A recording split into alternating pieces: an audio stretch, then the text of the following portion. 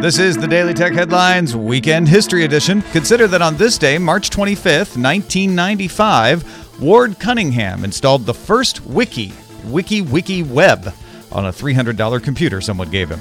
He connected it to the internet using a 14.4 baud dial-up modem. Daily Tech Headlines will be back to the news Monday through Friday. Talk to you then.